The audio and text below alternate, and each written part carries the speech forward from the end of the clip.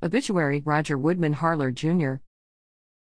Harler Roger Woodman Bucky Jr., born January 5, 1943, passed away Tuesday, May 23, 2023. He is heading home to be with his Savior Jesus Christ and his best friend and wife of over 51 years, Kathleen Cat Harler.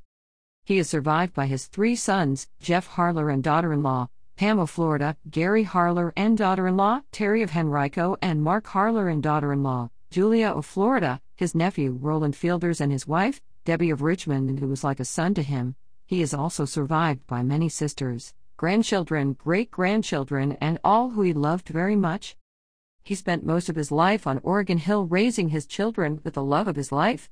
He later moved to Henrico County, where he enjoyed gardening, raising chickens and raising his rooster that he named Cat.